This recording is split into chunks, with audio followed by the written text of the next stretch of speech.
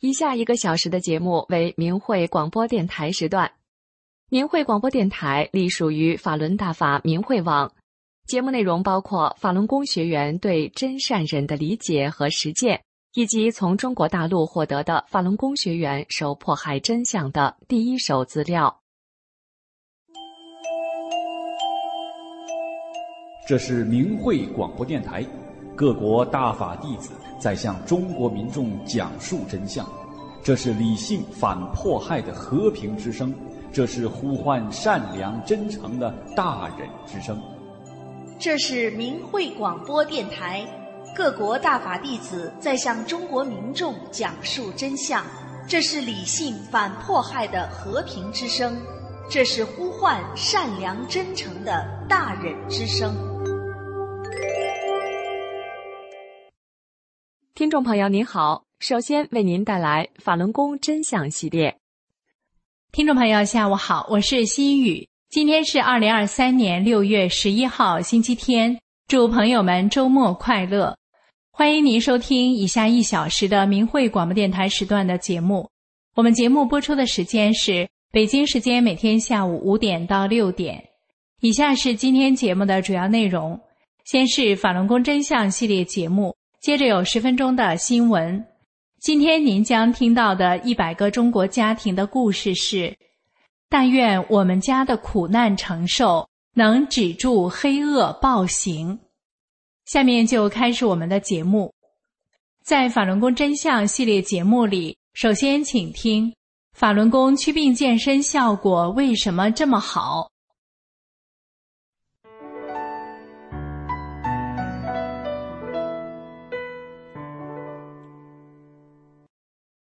听众朋友您好，这里是明慧广播电台法轮功真相系列。今天跟大家谈谈为什么法轮功的祛病健身效果这么好。法轮功又称法轮大法，是上乘佛家修炼大法，以气功的形式传出，修炼者学习后祛病健身效果显著，吸引世界各国不同族裔的民众加入，红传世界100多个国家和地区。修炼法轮功的人不约而同的都说，法轮功祛病健身的效果非常好。修炼法轮功后，原来身体5脏6腑的疑难杂症在短时间内一扫而光。比如中国著名的歌唱家关桂敏，1983年正走红时被查出乙型肝炎、肝硬化，医生建议他静养，不要再唱歌了。10多年后，1996年3月，他修炼法轮功后，这些不治之症就好了。关桂敏先生说，练法轮功后变得身体非常健康，我才真正体会到什么是无病一身轻。原黑龙江省京剧演员严复兰，1996年得了脑中风，突然手脚不会动，不会说话，被人送到医院。在打点滴时，他修炼法轮功的妹妹给他带来了一本法轮功修订本。严复兰用半天时间一口气看完，当他在看第2遍书时，身体就开始净化。原来手脚不会动，需要人搀扶的他，马上就可以站起来了。在学功半个月后，严复兰手脚恢复活动，语言功能也恢复了。修炼法轮功后，身体得到迅速净化，原来的多种疾病消失的例子多得数不胜数。那么为什么法轮功祛病健身效果这么好呢？法轮功著作《大圆满法》中写道，法轮佛法是佛家上乘修炼大法，是同化宇宙最高特性真善忍为根本，以宇宙最高特性为指导，按照宇宙演化原理而修炼，所以我们修的是大法大道。书中还写道，这5套功法远远地超出了一般的通脉法或大小周天，它为修炼者提供了最方便、最快、最好的，也是最难得的修炼法门。随着修炼者不断按照法理去实修，提高层次，身体会越来越净化。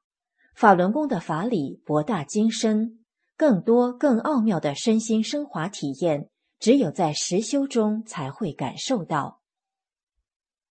今天的法轮功真相节目就到这里，以上为您带来的是法轮功祛病健身效果为什么这么好？感谢大家的收听。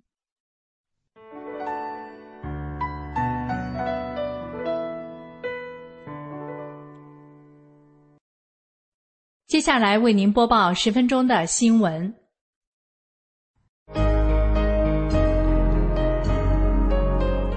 欢迎收听明慧网报道的大陆消息。这期节目的主要内容有：陕西警察对法轮功学员李守兰逼供，并做可疑体检；辽宁七旬老太遭非法批捕，家属控告检察官。下面请听详细内容。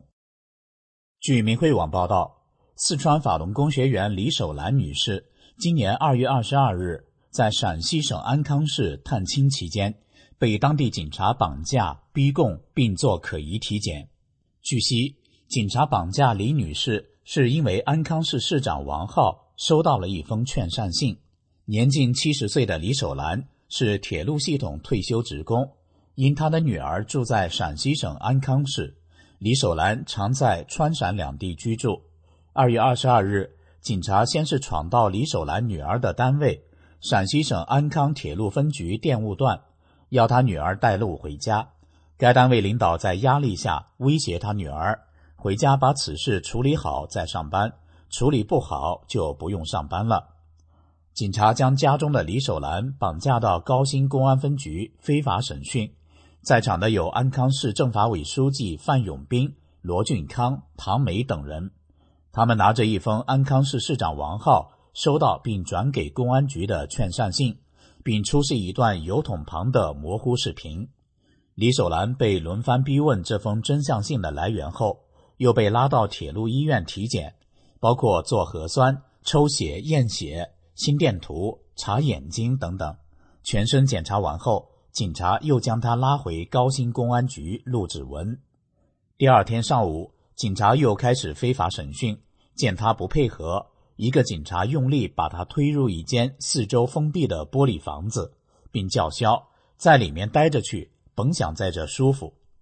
下午，警察又对李守兰实施第二次检查眼睛，他们用一个仪器开着强光对着李守兰眼球直射，李守兰极力反抗，一帮人把李守兰强摁着，一人扒着李守兰的上眼皮，一人扒下眼皮，一会儿又换一拨人反复检查，查了一遍又一遍，后来又打电话让熟悉技能的人来操作，这样他们从下午2点一直折腾到下班。李守兰的眼睛被他们一通折腾，至今2个多月了，还没完全恢复。这种可疑的强制体检不禁让人联想到中共活摘法轮功学员器官的恐怖罪行。目前，高新公安分局、江北派出所、关庙派出所、安康铁路公安处、社区居委会、安康铁路分局电务段持续对李守兰的女儿施压，恐吓她不处理好母亲的事情不让上班，威胁李守兰不配合的话，下一步养老金都没了，逼他女儿天天监视母亲，不让她出门，随时奉命陪李守兰接受非法传讯。据明慧网报道，辽宁省本溪市环仁县72岁法轮功学员牛艳老太太今年3月16日在小区发法轮功的真相资料，被环仁县3名警察跟踪绑架，非法抄家。老人至今仍被关押在本溪看守所。目前，牛艳被非法批捕，警察已把诬告他的材料送到检察院。5月17日，牛艳的代理人去本溪市西湖区检察院递交撤销批捕申请书、羁押必要性审查申请书、39号文件和50号令。管案工作人员看过材料后，打电话给办案检察官，然后告诉代理人案件不在检察院，在公安局，让代理人去公安局递交。代理人说批捕不是检察院负责吗？管案工作人员又接了个电话，并接过代理人递交的材料，念给电话另一边的人，然后收下了材料，但是不告诉承办检察官是谁，只告诉姓侯。事后在网上搜索，得知检察官叫侯瑞。5月30日，家属将控告西湖检察院检察官侯瑞的材料递交到辽宁省巡视组。6月6日，代理人打电话询问结果，侯瑞说院里决定不予撤销，维持原来决定。代理人已转告检察官，家属会对他依法控告。目前，公安机关已经移交审查起诉，诬告牛艳老太太的所谓案子已到西湖检察院。牛艳自1999年7月，中共江泽民团伙开始疯狂迫害法轮功后，他因坚持真善忍信仰，坚持给民众讲法轮功真相，屡遭中共公检法迫害。他多次被绑架关押，曾被非法劳教及2次非法判刑，共计现冤狱11年半。据明慧网统计，迄今为止，被中共迫害致死的法轮功学员中，能够查明身份的有4956人，但由于信息封锁，尤其是中共掩盖活摘法轮功学员器官的罪行，法轮功学员因迫害而导致的实际死亡人数远远超过这个数字。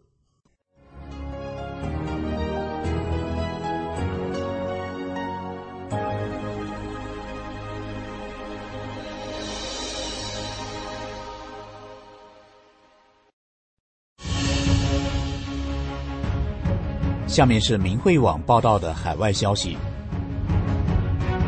这期节目的主要内容有：法轮大法红传31周年，5大洲政要表彰创始人。下面请听详细内容。据明慧网报道，今年5月13日，来自北美洲、南美洲、亚洲、欧洲和大洋洲一些国家的政要或签发褒奖，或致贺信，祝贺第24届世界法轮大法日，表彰法轮大法和创始人李洪志先生，赞扬法轮功学员坚守真善忍。以下是后续报道。英国保守党人权委员会副主席罗杰斯表示，自己在法轮功学员身上看到他们身体力行真善忍原则，在面对骇人听闻的不公正和非人道行为时，他们所表现出的坚韧毅力令他敬佩。希尔顿勋爵在贺信中向法轮大法学员们致以崇高敬意，因为他们坚定地捍卫了信仰自由和良知，敢于与日益嚣张的无神论共产主义抗争。德国法轮功学员在德国金融中心法兰克福繁华购物区采尔大街举行了庆祝513世界法轮大法日活动。欧盟议会议员米歇尔·嘎勒到场祝贺，他赞扬道，法轮功学员是一群和平、坦诚、善良的修炼人，给周围生活的环境带来了积极影响，为人与人之间和平相处做出了贡献。黑森州议会基民盟议员海科·卡塞克特发贺信，衷心地向世界法轮大法日活动致以节日的问候。他在贺信中说，李洪志先生通过法轮功修炼法门所传授的价值观，尤其在当今对我们来说特别重要。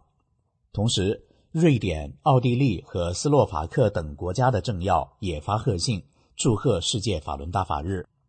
节日期间，在南美洲的阿根廷，14位民选官员向法轮大法学员发出了一封共同签署的祝贺信，赞扬法轮大法及阿根廷法轮大法学员为改善社会所做的努力。澳大利亚昆士兰法轮功学员齐聚在市中心的乔治国王广场，以歌舞音乐的形式庆祝世界法轮大法日。澳洲联邦国会议员斯科特·布赫兹议员发来贺信说道，我非常高兴地支持在布里斯班举行的2023年世界法轮大法日。法轮大法是一种祥和的修炼功法，帮助所有修炼者拥有健康的身体和平和的生活方式。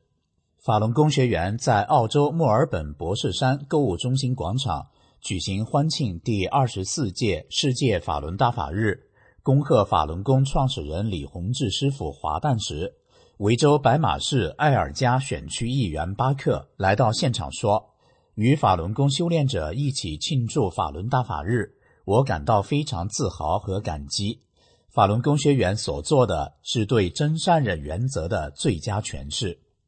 此外，法轮大法日期间，台湾高雄地区多位政要，包括立法委员、议员和著名人权律师等，同庆同贺世界法轮大法日，并向李洪志大师祝寿，赞扬法轮大法所倡导的真善忍普世价值，造福人类。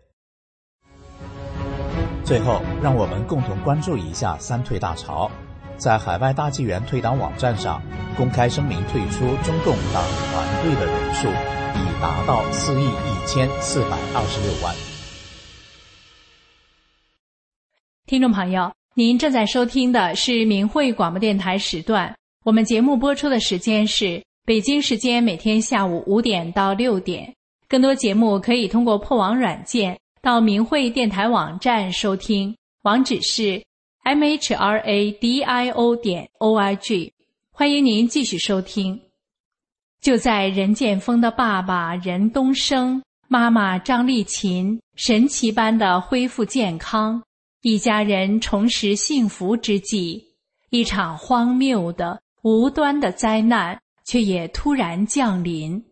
失去父母陪伴的任建峰能挑起家庭重担，走过孤独的岁月吗？当这一家人再度团圆后，能重拾幸福吗？听众朋友，下面您将收听到的100个中国家庭的故事是：但愿我们家的苦难承受能止住黑恶暴行。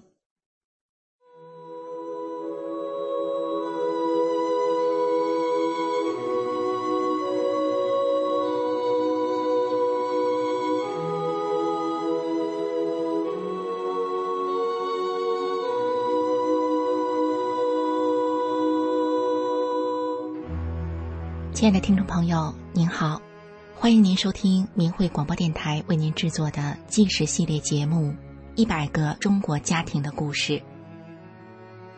有这样一群平凡的人，他们就生活在你我之中，遍布在社会的各个阶层与行业。面对生活，他们真诚；面对名利，他们淡泊。但是这群人又如此的不平凡，因为他们所经历的曲折和磨难远远超过一般人的想象。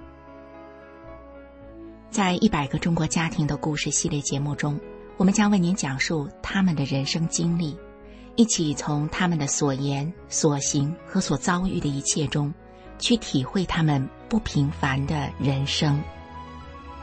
今天我们讲述的是，但愿我们家的苦难承受能止住黑恶暴行。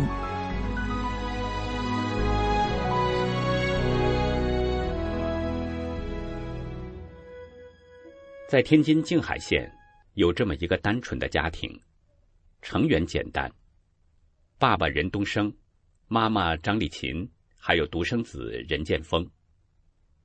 在任建峰幼年时，爱做菜的建峰爸爸和建峰妈妈开了一家小饭店。爸爸做的饭菜特别受欢迎，生意还挺兴隆的，一家过得平凡充实。而这段岁月却很短暂。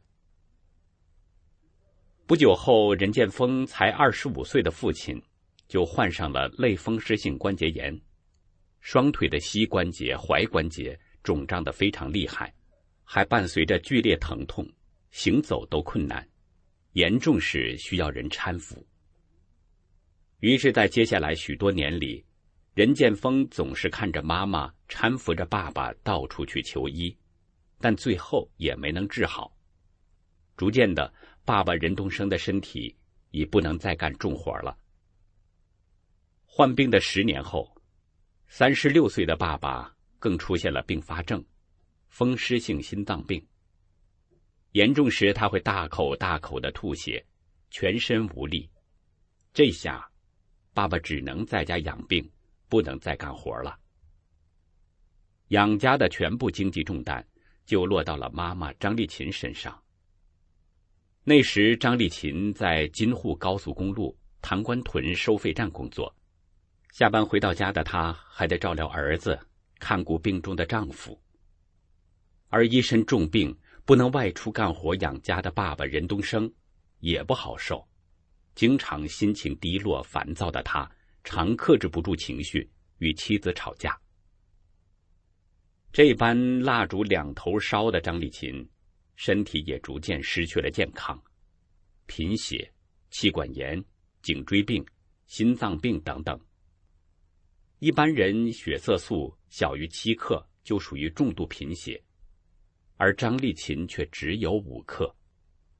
这时的张丽琴经常头晕，浑身无力，走不了几米就累得不行。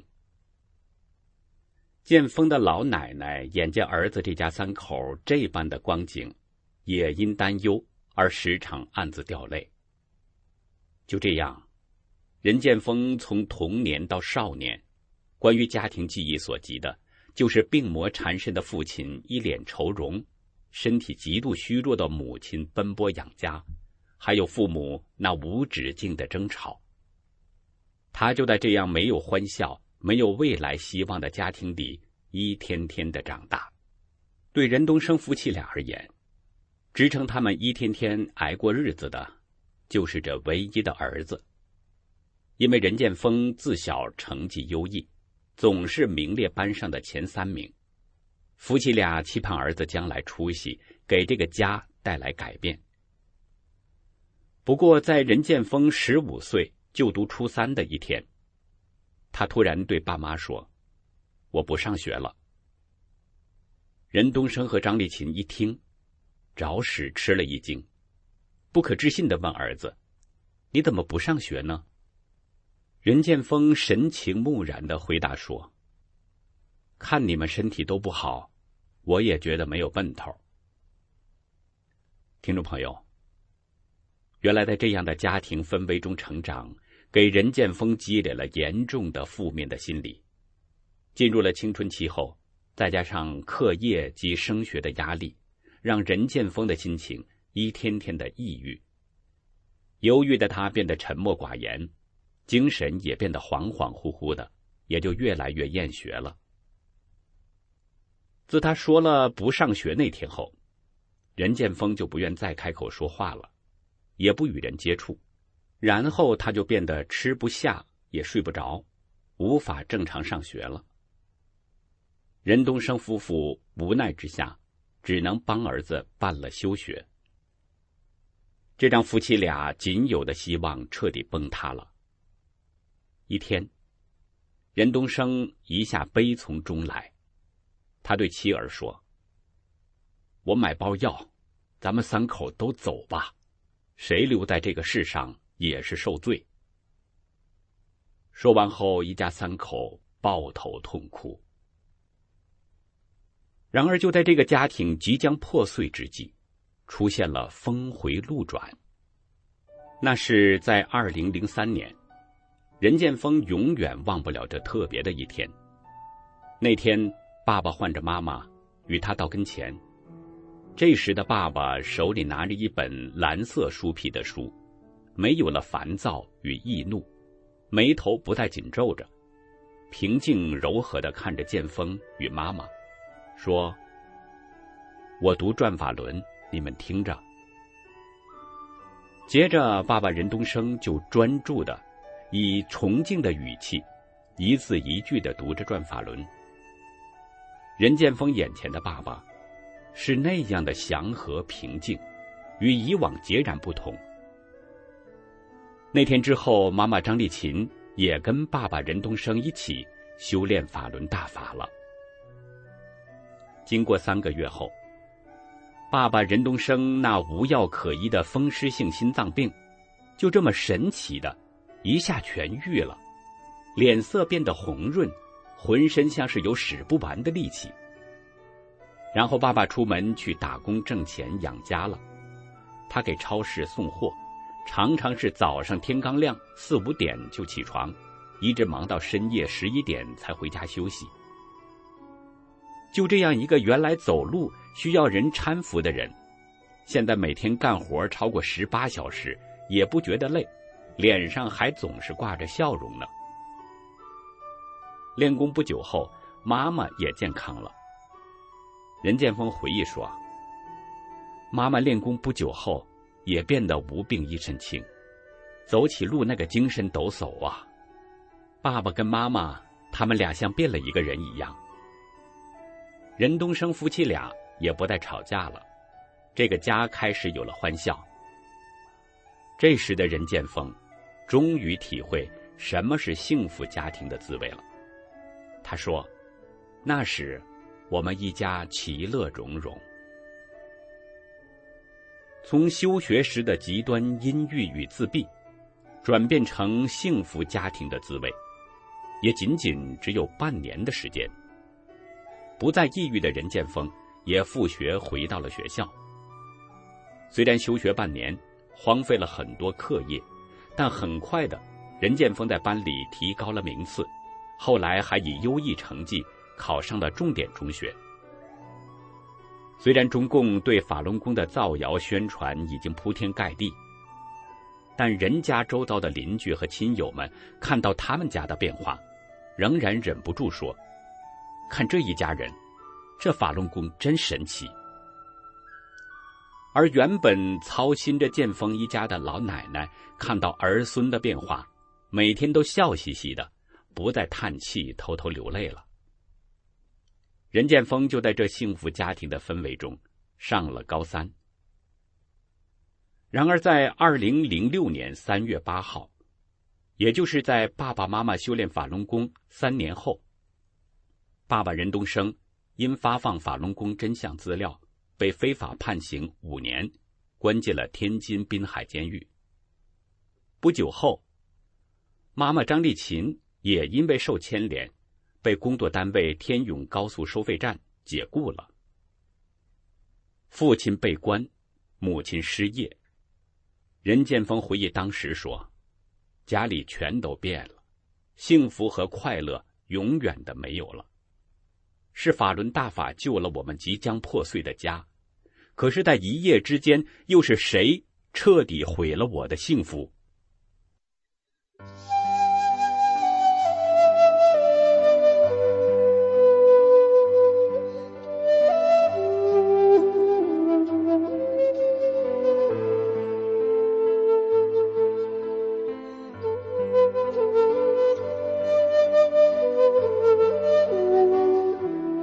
那时任建峰已经考上了一所大学，但他背着母亲拒绝了大学录取通知书。此刻的他已无心再升学。年轻的他开始打工挣钱，扛起养家的担子。他只盼望着5年后父亲从监狱里出来，一家人还能回到过去那幸福的时刻。然而幸福的距离却比任建峰的期待来得更遥远。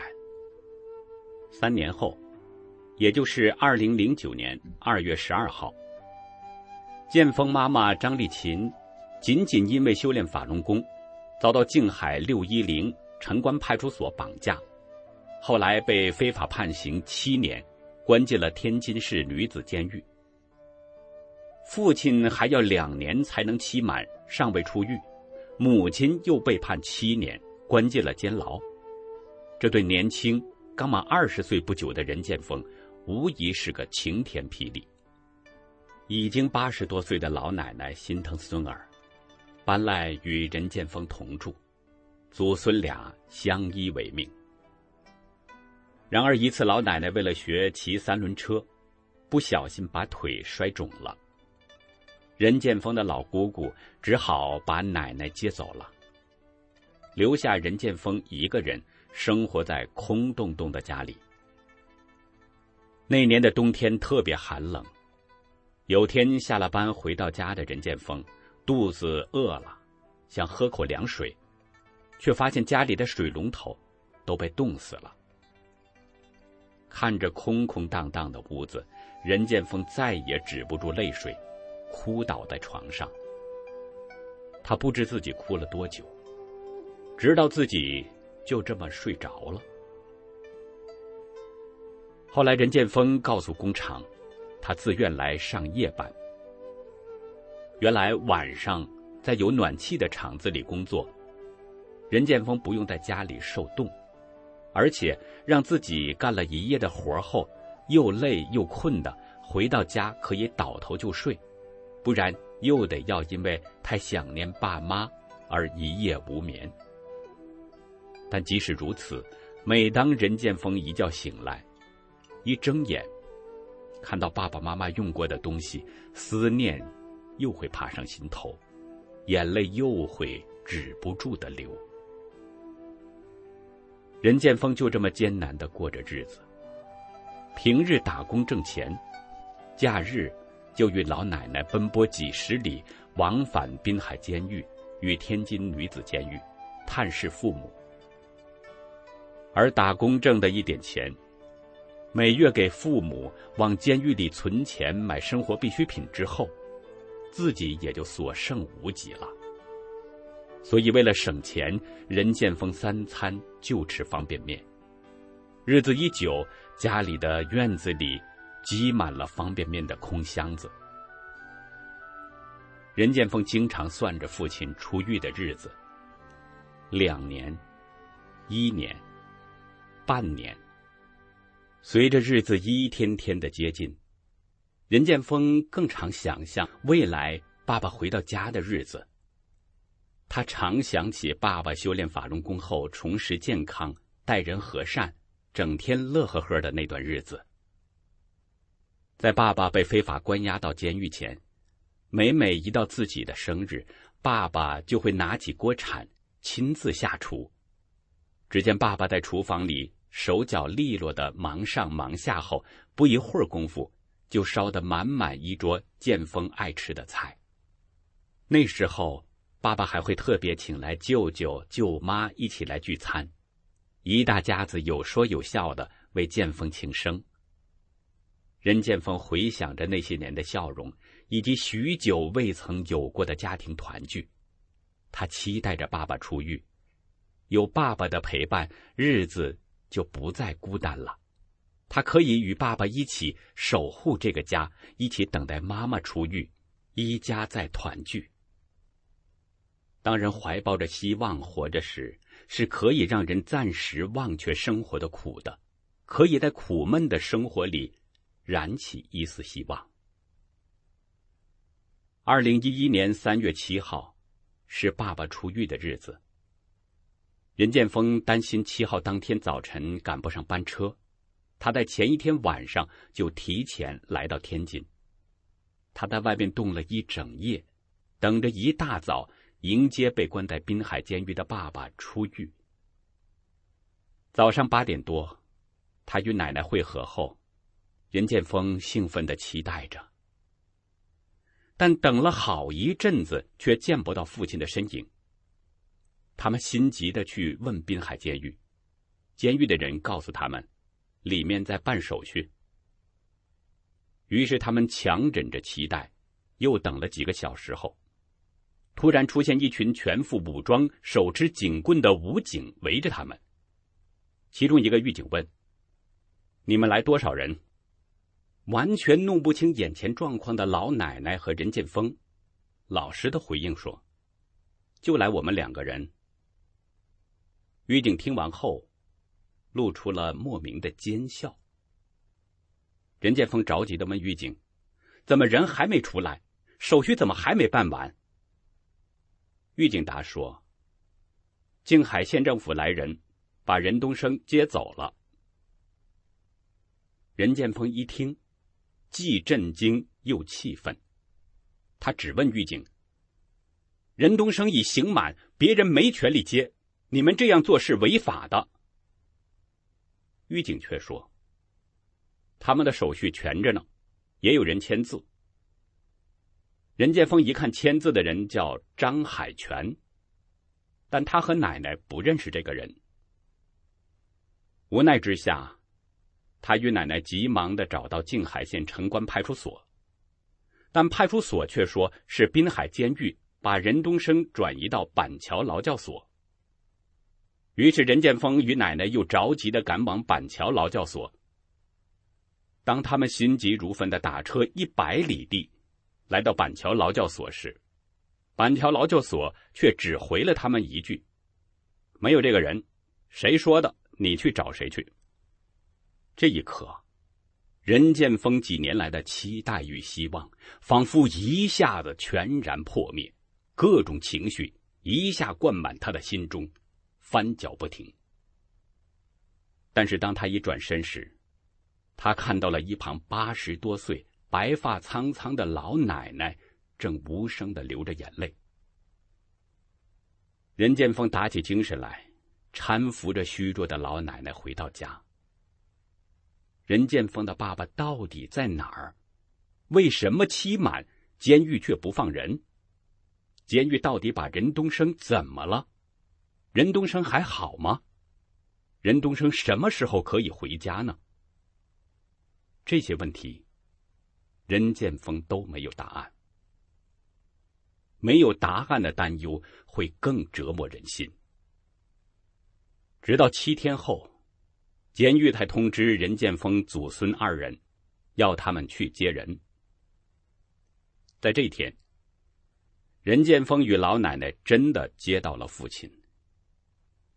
任剑锋与奶奶看到爸爸任东升后，既兴奋又开心。虽然任东升面无表情，态度有点奇怪的冷漠。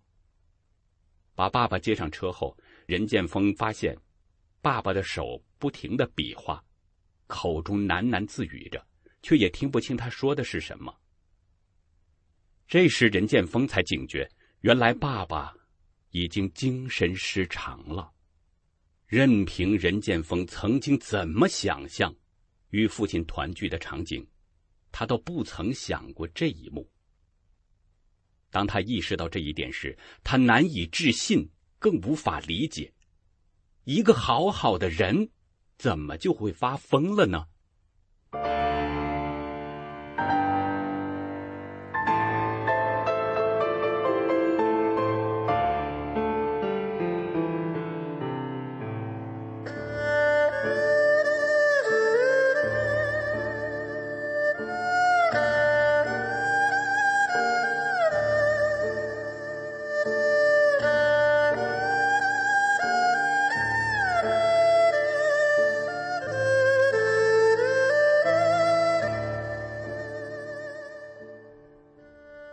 发了疯的任东升回到家后，经常披散着头发，不知洗漱，还常用绳子把自己捆起来，用刀挑着兜子到处走。夜里他还经常会从梦中突然惊醒，然后大喊着：“我不怕你！”当听到有人提起警察时，他就显得非常害怕。他会自言自语地说，自己得赶快逃走，不然的话警察不会放过他的。有时他还说，我要不放弃信仰，他们会把我打死。原来早在任东升刑满前8个月，滨海监狱突然禁止任剑锋与奶奶的探视，就是为了隐瞒任东升被监狱迫害致疯的事实。回到家的任东升大部分时间处于疯癫状态，每当遇到电闪雷鸣下雨时，他的情绪就更加失控了。他会站在雨里大吵大闹，有时还会在半夜里突然醒来后跑了出去，一离家走失就是好几天。回家后的他是蓬头垢面，满身的污垢及臭味，而且任东升的脾气变得越来越暴躁，还出现了幻听。他将家里的大门、所有的家具一一都砸坏了。然而就在任东升偶尔清醒的时刻，他片段地讲出了他在监狱里的遭遇。任剑锋就在爸爸的描述与和任东升关在同一监狱的难友口中拼凑出一些爸爸在监狱里遭受的酷刑折磨。原来任东升因为不放弃修炼，受尽监狱的暴打、酷刑和侮辱，但任东升都一一地挺了过来，每当受刑时，任东升便高喊法轮大法好。即便这样，又会让他遭到一次又一次的暴力殴打。但是最终导致他发疯的是，他多次被监狱逼迫吃过一种白色药粉，还被注射过不明药液。任剑锋明白了，他悲愤地说，天津滨海监狱邪恶到何种程度，把一个真心向善的好人迫害疯了。而任东升的发疯，在被迫害的法轮功学院中并非个例。据明慧网资料，在1999年后，中共为逼迫法轮功学员放弃信仰，将法轮功学员关入监狱、看守所、洗脑班里，对他们注射或是灌食破坏中枢神经的不明药物。学员因此常常会出现全身或局部瘫痪、双目失明、幻听幻视、丧失记忆、行为痴呆等等，最终导致精神失常。其实任剑锋的爸妈在修炼法轮功后，不仅身体康复了，也变得事事依循真善忍，做好人。妈妈不再病恹恹，在单位里不仅兢兢业业的工作，还处处主动干活，帮助同事，得到同事们的信任与称赞。而且妈妈非常孝敬奶奶。剑锋的老奶奶总是说，最中意这个儿媳妇，说她知道疼人，心眼好。于是妈妈成为邻里称赞的好媳妇。而爸爸任东升的变化就更大了，在每处打工都给老板留下好的印象，站在老板的角度考虑，为公司节省开支，这让老板既省心又省钱。有时因为各种原因，任东升离职了，老板还亲自登门请他回去。还有一件事也令任剑锋难忘。以前家里装修房子时，装修的工人没按事前的约定去施工，欺骗了他们，最终两家人告上法院，从此结下了梁子。修炼后，任东升不计前嫌，主动诚心地去找装修工人和解，以至于那家的老人见了朋友就说，我们两家和好了。任剑锋不解，为何父母坚持做好人，在这个国家里却遭受了如此的迫害？发疯了的任东升回家后动不动就打骂老母亲和任剑锋。任剑锋回忆那段与父亲相处的日子说，我不知挨过多少次打，只要他犯病他就打我。以前父亲是特别疼我的，从没打过我一下，尤其是他修炼了法轮功后，对我是更加疼爱。有一回任剑锋又挨了父亲的打，他悲伤地跑到奶奶那儿去，祖孙俩抱团痛哭。哭一阵子后，任剑锋擦了擦泪，然后对老奶奶说，奶奶，我上班去了。又有一次大年30， 80多岁的老奶奶也被发疯的儿子赶到大街上，老人在大街上孤苦伶仃。而更可恶的是，静海县国保610和当地派出所仍然不放过发了疯的任东升，还经常到家里来骚扰。每每如此，任东升的精神状态就更加糟糕了。听众朋友，如果你是任剑锋一家的邻居或亲友，看着他们一家的遭遇，你会怎么想？这几乎要走入绝境的一家，修炼法轮功后幸福和睦了，但中共却为了强迫他们放弃信仰，将人迫害疯了仍不放手，这不荒谬颠倒的太明显吗？任剑锋平日既要上班挣钱养家，又要面对精神失常的父亲的暴力殴打，还得担心他到处乱跑，担心他的安全。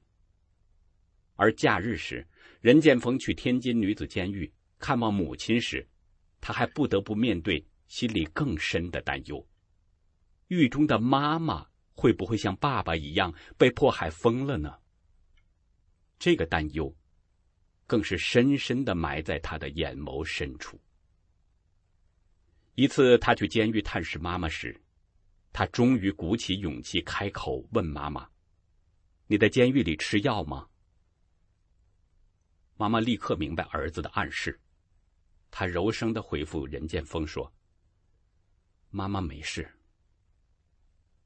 心疼儿子的张丽琴更安慰鼓励任剑锋，说一切都会好起来的，善有善报，恶有恶报，作恶自有天法衡量，遭的罪不会长久。身在狱中的他还叮咛任剑锋说，要善待所有的人。尽管在儿子面前表现得坚强镇定，其实张丽琴内心也十分煎熬。当第一次听到丈夫被迫害发疯时，张丽琴在那瞬间犹如脑子被震出了一声轰然巨响。她无法思考，那一整夜张丽琴根本不知道自己是怎样度过的。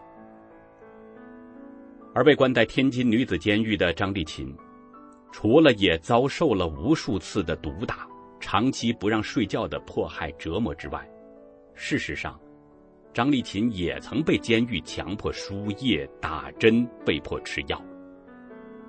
有一次，张丽琴因为拒绝吃不明药物而被罚站了1个月。她被罚站的双腿双脚都肿了，鞋子穿不上，腰也弯不下去。然而这都没有击垮她，没有让她屈服放弃信仰。有一回，张丽琴手扶着铁窗站在窗前，望着窗外，她不禁潸然泪下。这时坐在一旁，一个负责看管法轮功的刑事犯包家对张丽琴说，老张，你别站在铁窗那儿，看着你我就难受。说完，这个包家也跟着哭了起来。他边哭边说，你们不像我们这些人大多为了钱，为了情坐牢，可你们为了什么呢？望着窗外的张丽琴听了这些话后，她慢慢转过身，目光坚定地对这个包家说，为了坚持做个真善忍的好人。2016年大年初4，张丽琴结束了7年的非法刑期，她平安出狱了。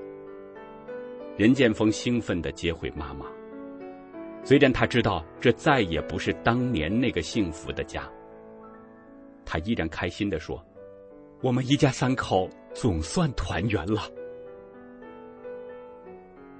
当张丽琴回到家，她看到屋子墙上挂满了各式杂乱的衣服，而窗户上的玻璃破碎了，屋里的家具被毁得不成样子，屋顶还透着亮，而地上更是一片杂乱不堪。角落里，一个男子长发凌乱，两眼空洞无神，表情冷漠，嘴里不知嘟囔着什么。张丽琴怔怔地看着眼前这个10年不曾相见的丈夫，她望着这个既熟悉又陌生的丈夫，内心一阵翻涌。她再也抑制不住自己的泪水。自己的丈夫被迫害疯了，儿子年纪轻轻的就独自一人承受着这个破碎家庭的苦难。然而此时，还有多少法轮功学员也同样深陷牢狱，遭受着迫害？有多少家庭因此破碎，子女年纪轻轻，承受着生死离别的痛苦？想到这儿，张丽琴心里百味杂陈。张丽琴渐渐平复情绪，收拾起悲伤心情，她开始照料丈夫，希望能帮助丈夫恢复正常。他同时着手一步步地重建家园。他先动手将房门修好，房子有破损的地方就用塑料钉上，屋里屋外打扫干净，收拾整齐，就这么一点点一点点地将屋子收拾好。慢慢的，这个家终于又有了点家的样子。然而疯了的任东升依然经常大吵大闹，动不动就殴打儿子与刚出狱的张丽琴，甚至拿着棍子、菜刀追他们母子俩。张丽琴刚收拾好的屋子家具，经常马上就被任东升给一一砸坏了。一次，任建峰被打得腿部受伤，不能上班，张丽琴看在眼里，心如刀割。直到张丽琴出狱1年多，任东升的病情日益严重，丝毫不见好转。在一次张丽琴又遭到丈夫一顿殴打后，她想，丈夫在监狱里到底承受了多大的伤害与虐待？一个健康善良的好人，从监狱出来怎么就变成这个样子？监狱到底存在哪些不可告人的秘密？又有哪些凶手逍遥法外，继续迫害其他人？张丽琴越想越觉得有义务揭开监狱迫害的黑幕，把真相公诸于世。张丽琴做了一个决定，她带着丈夫到郑州市第一人民医院神经科以及郑州市精神卫生中心做质风鉴定。因为依照真善忍要求自己的张丽琴领悟到，揭露滨海监狱迫害人质风的真相是求真的行为。当真相水落石出时，当施暴的恶人们受到法律制裁而停止暴行，这样可以避免其他人遭到同样的迫害，就是大善的行为。任建峰也赞同妈妈的决定，他说，但愿我们这一家的苦难承受能止住黑恶的暴行。2个月后，张丽琴拿着医院开出的丈夫患有精神病性的抑郁、精神分裂症的诊断证明，到最高检察院、天津市检察院、天津市检察院2分院等8个部门邮寄了刑事控告信，控告天津滨海监狱张世林、高佩志等人虐待任东升，同时向天津滨海监狱邮寄了刑事赔偿申请书。他们于2017年6月开始对任东升所受的迫害进行追究告关。7月时，他们熟识的另一位天津的法轮功学员杨玉勇伯伯在看守所被迫害致死了。任建峰心里特别难受，对他们家的处境感同身受。他悲伤地说，又一个家庭破碎了，又有孩子没有父亲了，这是多么残忍的事情。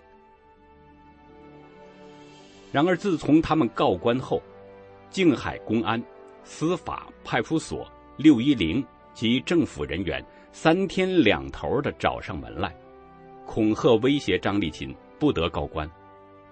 他们大声吆喝、砸门、强行拍照录像，甚至想绑架张丽琴。这又让任东升的情绪更加不稳，人家又因此陷入了绝境，无法正常生活。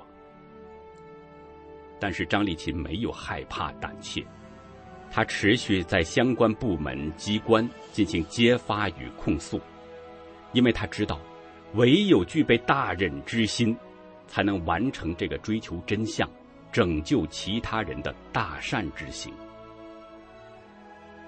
而任东升最终于2018年9月含冤离世。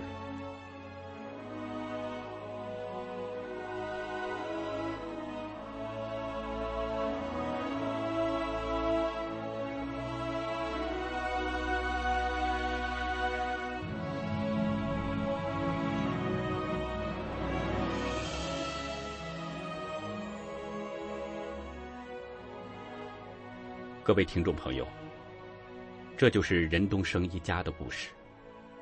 任建峰说，这段痛苦的经历毁了我的家，毁了我的青春与婚姻。我多么盼望我有一个正常的父亲，只要他正常。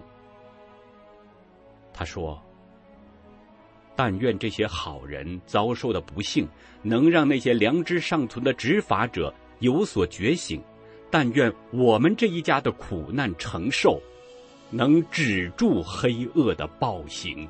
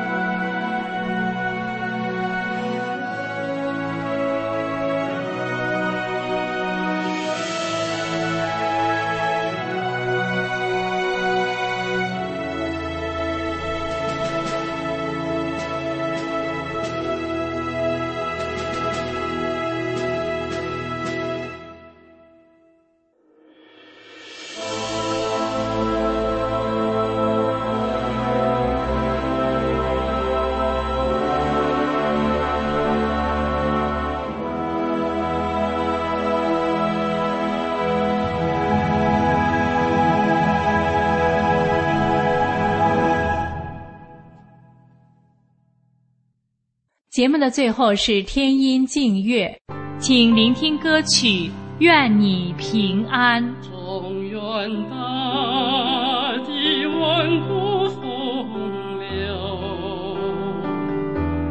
山河中间风雨无千年，悠悠岁月茫茫人海，一时沉浮一朝又一代。今朝是谁叱咤风云？大法图在世天行，真神人唤醒了众生的佛心，多少动人的故事传颂。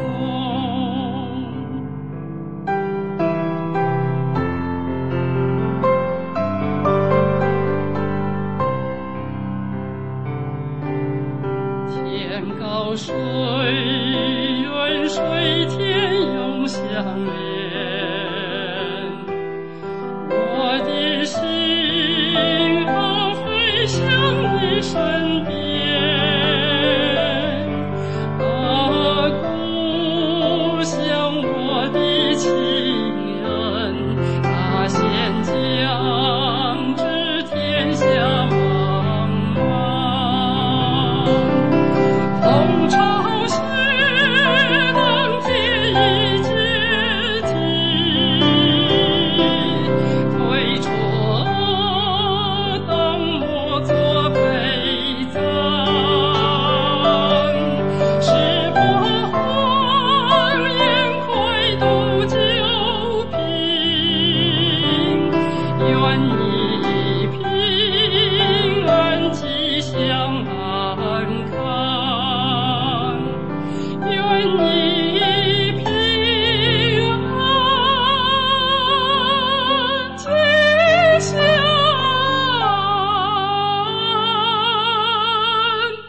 康。